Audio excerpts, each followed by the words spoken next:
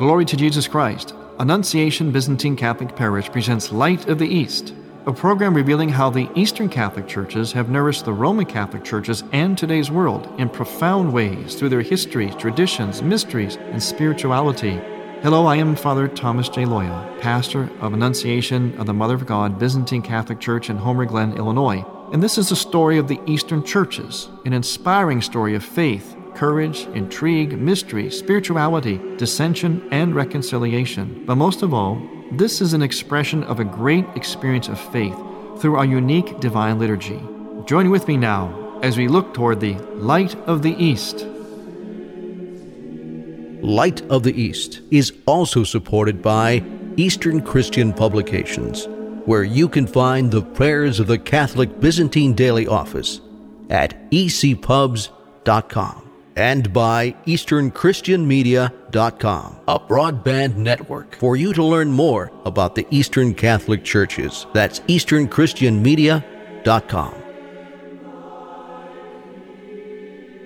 Glory to Jesus Christ. Welcome to Light of the East. I'm Father Thomas Loya, your host. So glad to be here with you and glad that you're here with us. I want to draw your attention to something before we get started with the rest of our program. Something very important, very timely. And this is the Fortnight for Freedom. Fortnight for Freedom. It runs from Thursday, June 21st to Thursday, July 4th.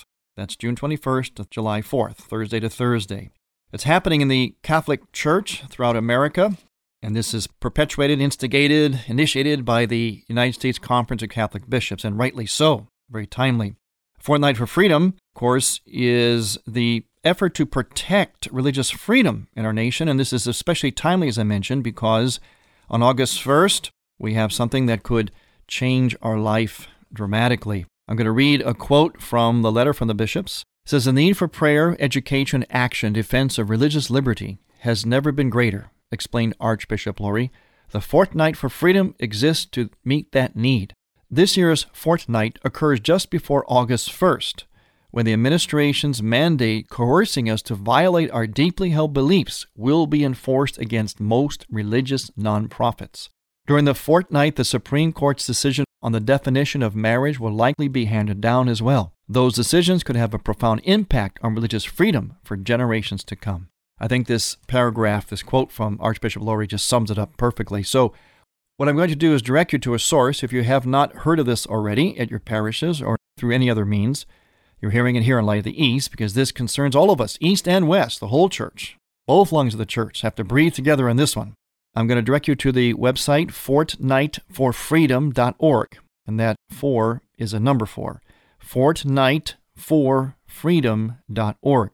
And the reason I'm directing you there is because this site hosts resources such as one-page fact sheets outlining current threats to religious freedom, both in the United States and abroad, frequently asked questions about religious liberty, including quotes from the Founding Fathers, the Second Vatican Council, and Popes John Paul II and Benedict XVI, and a study guide on Dignitatis Humanae, Vatican II's document on religious liberty. So once again, fortnightforfreedom.org. I highly recommend that you go there for these great resources. Now, largely, of course, this is being put on by the Roman Catholic Church. The Latin Rite bishops, of course, our bishops, Eastern bishops in America, are part of it. And a lot of the literature and some of the things that are being put out for prayer and liturgies and masses and so on are going to largely be geared at the Latin Rite Church. However, these things can all be adapted to the Eastern rites. Certainly, if nothing else, we go to these resources so that you can be aware of the why and the what of these threats and what can we do about them, what's important about them, and how significant this August 1st date is. So once again, I'm asking all of you, East and West, go to fortnightforfreedom.org and get that valuable information and materials there. Fortnight for Freedom, and become involved. fortnightforfreedom.org. We've been talking about the Eucharist, especially from the Eastern Christian perspective. As always, we compare the church on a program, East and West, in a complementary way. I mean that actually kind of two ways. Complementary means we complement each other, but complementary meaning the two go together like man and woman. So we're looking at the Eucharist, and surely when it comes to the basic belief about the Eucharist, no doubt about it, both East and West believe in that real presence. There's no doubt about that. So we're not talking about that. We're talking about The particular emphasis, as always, and that's always a difference, the emphasis of the Eucharist from the different perspectives. In our case, of course, primarily the Eastern perspective. Now, one of the things I mentioned to you to keep in mind to this whole thing is a bell curve. Think of it as a bell curve. There's always, in the Eastern churches, this bell curve kind of rhythm. In other words, where it's a rising action. You take a lot of time to move up to something. Then there's the thing itself, the climactic moment. And then there's sort of the falling action and resolution. And that cycle is repeated again. So it's very important to imagine a bell curve. A lot of lead-up time, a lot of lead-up action. Last time we mentioned that part of the lead-up action is the entire rite of the preparation of the gifts on a separate table, which nowadays is in the sanctuary of Eastern churches, but it used to be in a whole separate building. And there was a grand procession that would come from that building into the main worship area of the church. Nowadays, in Byzantine churches, that preparation happens at a table, looks like an altar, but it's really not an altar, it's a table of preparation, and it is to the left of the main altar as you're looking at the altar, and it's in the sanctuary. Now, what's going to happen later, now we're going to take the next step in our rising action of the bell curve. What's going to happen is we're going to take those gifts in a very solemn procession called the Great Entrance. And those gifts, in other words, the bread and the wine, the bread is on the discos, the wine, of course, is in the chalice, mixed with a little bit of water. They're covered with very beautiful, elaborate veils. And these gifts will be taken in a very solemn procession, about halfway through the Divine Liturgy in Byzantine churches. Now, this is part of that build-up. You have to remember that Eucharist, especially in the Eastern churches, is something like a wedding. There's a lot of fuss. I'll call it fuss in quotes. A lot of fuss that goes on to prepare a wedding, isn't it? A wedding is a very climactic moment. It's a very, very special moment, isn't it? A special moment of intimacy, of witness, of the coming together of two people in love. And the same thing with the Eucharist. It's a wedding, essentially, a wedding feast, a mystical marriage between God and ourselves. So what happens is we approach that, especially in Eastern churches, somewhat like a wedding. There's a lot of fuss, as it were, a lot of build-up, a lot of preparation. So we come to that point in liturgy where we're going to bring those gifts and place them on the altar so they become the body and blood of Christ. And the Latin Rite Church might call this bringing up the gifts. In the Eastern churches, we call it, actually it could be called bringing them around and up. Naturally, in the East, we're always a little bit longer, a little bit more elaborate. Now, during this time, since it's a preparatory time, the worshiping faithful are singing a particular hymn, which we're going to hear in a moment. But before that, and during that, the priest is praying very special prayers, which we're going to look at a little later on. This procession is the Great Entrance, and during this time, and leading up to it, the faithful are singing a marvelous, beautiful hymn called the Cherubic Hymn. We're going to hear this Cherubic Hymn sung by Annunciation Parish Choir of Homer Glen, Illinois.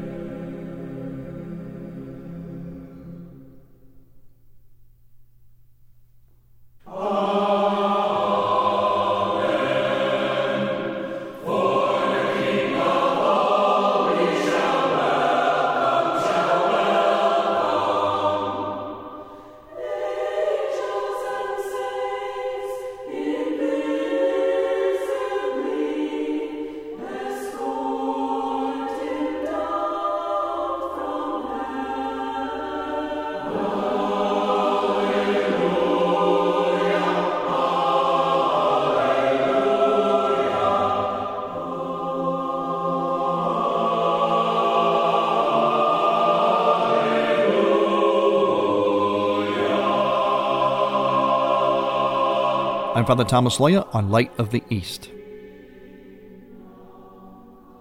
Light of the East mission is Christianity's reunion. And to tell the story of the Eastern lung of the Catholic Church, we need your support. In order to keep Light of the East on the air, you can make a donation now by going to ByzantineCatholic.com. That's ByzantineCatholic.com. Click on the radio button and then donate securely using any major credit card. With your help, we can keep Light of the East's illumination bright.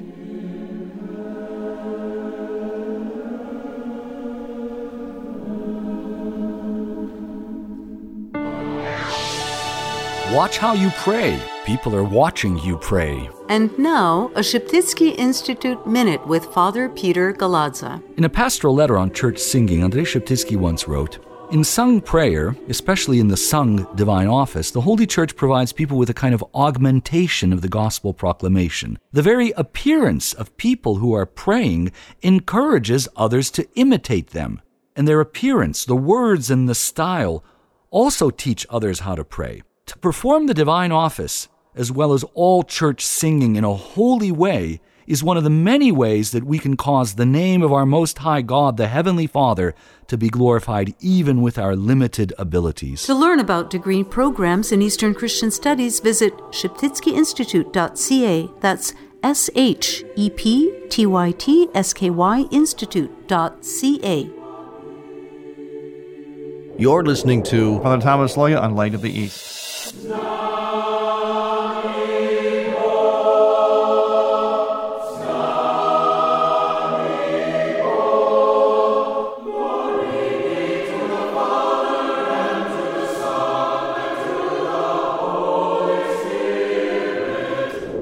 You're listening to the choirs of Annunciation Byzantine Catholic Parish under the direction of Timothy Woods in Homer Glen, Illinois.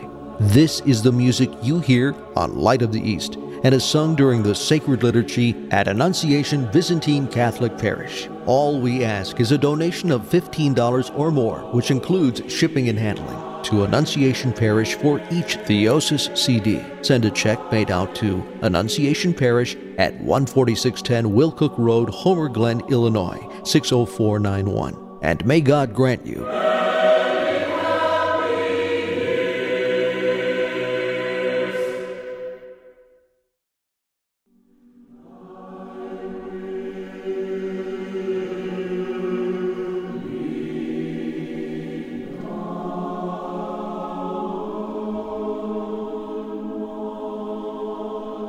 Welcome back to Light of the East. I'm your host, Father Thomas Loya, and again, I want to turn your attention during this critical time to the Fortnight for Freedom. Go to the website fortnightforfreedom.org, and that 4 is actually a number 4. So it's fortnightforfreedom.org. Wonderful resources that we all need, East and West, to fortify ourselves, to arm ourselves, actually to strengthen ourselves, to fight for religious freedom. We have to first of all be aware. So please go to fortnightforfreedom.org. Marvelous resources there and become involved. We're moving through our lead up, a rising action of our bell curve as we look at the Eucharist. Remember, always keep the bell curve image in mind. Then you understand really the rhythm, the kind of the soul, the liturgy, especially the Eastern churches. Now you heard the very magnificent, it's one of my favorite, one of the most moving hymns of our church, the Trubek hymn. And you heard it sung by Annunciation Byzantine Catholic Parish Choir just before the break. And they were singing the Virgin Trubek hymn written by a well-known Byzantine musician called Bortnansky. He writes beautiful stuff for the church. Now, during this hymn, the priest is saying some very special prayers. 3 in particular. First, it's the prayer of the faithful, and also the next one is called the second prayer of the faithful. Now, these prayers are lead-in prayers. I'm going to give you an example. The first prayer, the priest is saying this. This is while the people were singing that Trubek hymn. We thank you, Lord, our God of powers, for having made us worthy to stand at this time before your holy altar and to prostrate ourselves before your mercy for our sins and for the people's failings. Accept our prayer, O God, and make us worthy to offer you prayers and supplications and unbloody sacrifices for all your people.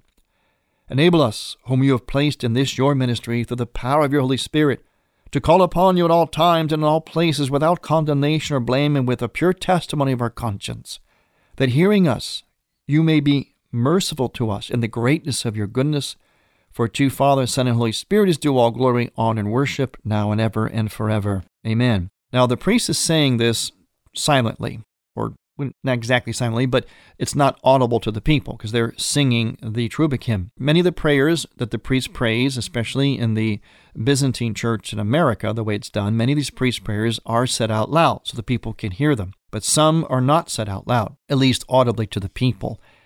Now, there is a second prayer of the faithful, and it says this: Again and again we fall down before you and beseech you, O good and loving God, that you hear our prayer and cleanse our souls and bodies of every defilement of flesh and spirit. Grant that we may stand before your holy altar without blame and condemnation. Bestow also upon those who pray with us the advancement in faith, life, and spiritual understanding. Grant that they who serve you with fear and love may partake of your holy mysteries without blame and condemnation, and be made worthy of your heavenly kingdom, that being ever protected by your power, we may give glory to you, Father, Son, and Holy Spirit, now and ever and forever.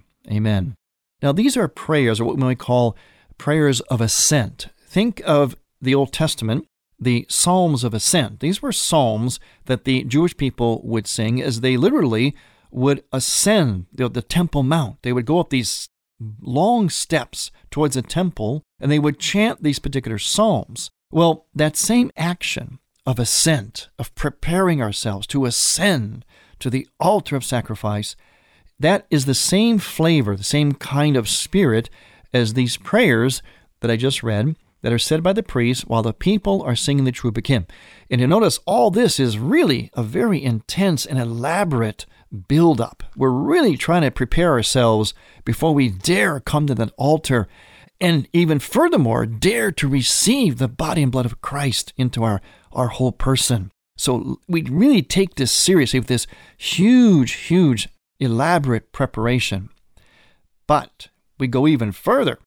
The priest does something else. During that Cherubic hymn, and you can imagine the Cherubic hymn takes a little while because it has to be sung while the priest is saying these particular priestly prayers. He prays the prayer of the Cherubicon. This is the one time when the priest prays almost exclusively for himself during the liturgy. And he raises his hands, and this is what he says. It's a lengthy prayer, but a very meaningful and beautiful prayer, a very personal one for the priest.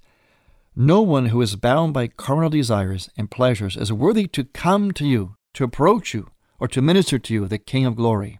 For to minister to you is great and awesome, even to the heavenly powers themselves. Yet, because of your ineffable and immeasurable love for all of us, you unchanged and unchangeable became man, were designated our high priest, and, as master of all, entrusted us with the priestly service of this liturgical, unbloody sacrifice. You alone are God, our Lord, rule over all things in heaven and earth, and are borne aloft on the cherubic throne. You are the Lord of the seraphim and the King of Israel, who alone are holy and dwell in the holy sanctuary. Therefore, I beseech you, who alone are good and ready to hear, look favorably upon me, your sinful and unprofitable servant.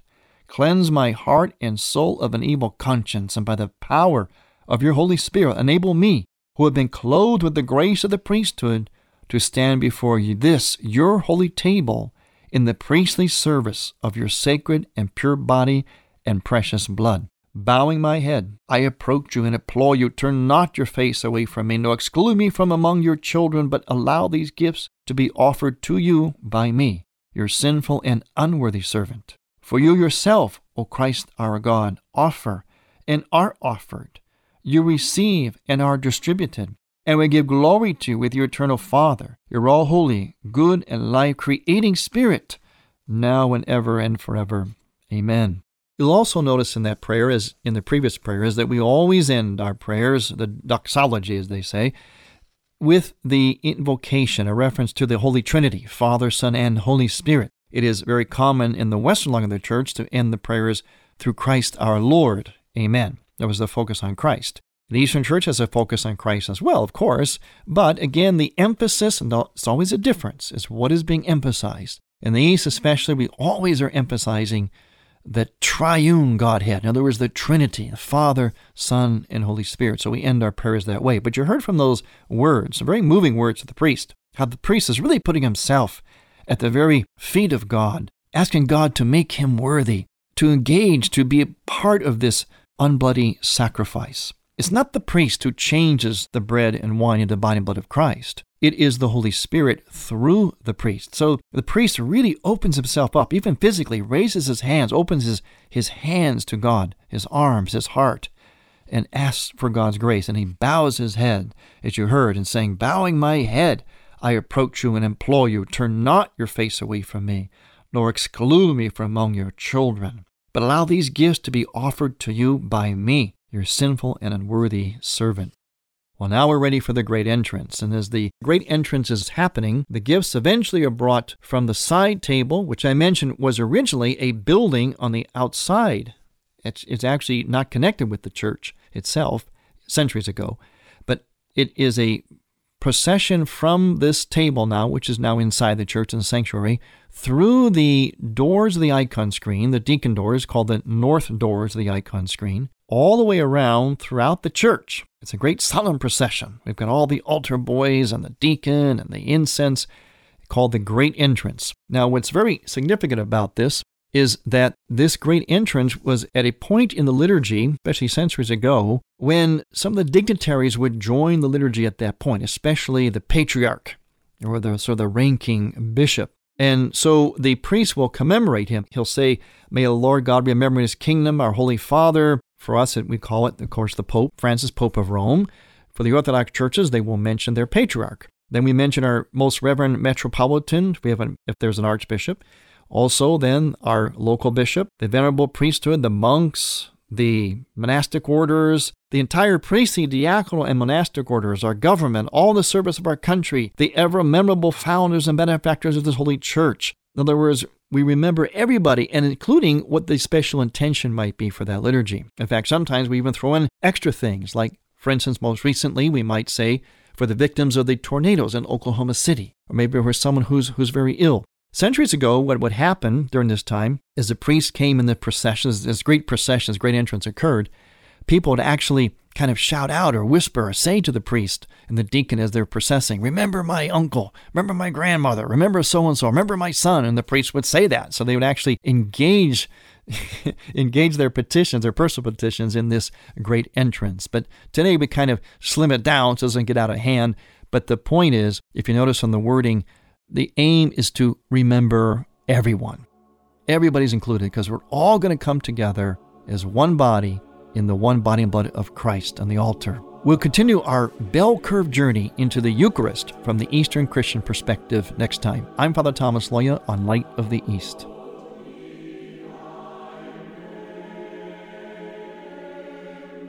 Light of the East's mission is Christianity's reunion. And to tell the story of the Eastern lung of the Catholic Church, we need your support. In order to keep Light of the East on the air, you can make a donation now by going to ByzantineCatholic.com. That's ByzantineCatholic.com. Click on the radio button and then donate securely using any major credit card.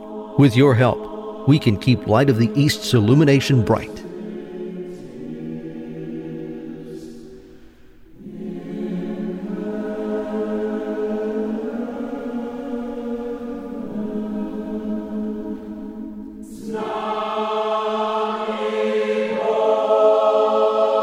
Thank you for listening. Next week, we will return to the Light of the East. To find out more about Annunciation Byzantine Catholic Parish, visit our website, ByzantineCatholic.com, where you will also find an archive of all of our programs. In order to continue this program with its mission of Christianity's reunion, we need your support with a donation. Any amount would be a blessing. Please make out a check to Light of the East Radio and send it to Light of the East, 14610, Will Cook Road, Homer Glen, Illinois, 60491. That's Light of the East, 14610, Will Cook Road, spelled WILL-COOK Road, Homer Glen, Illinois. From the Light of the East, a new dawn of unity is in sight. God bless you, go with God, and may God bless you and grant you many happy years.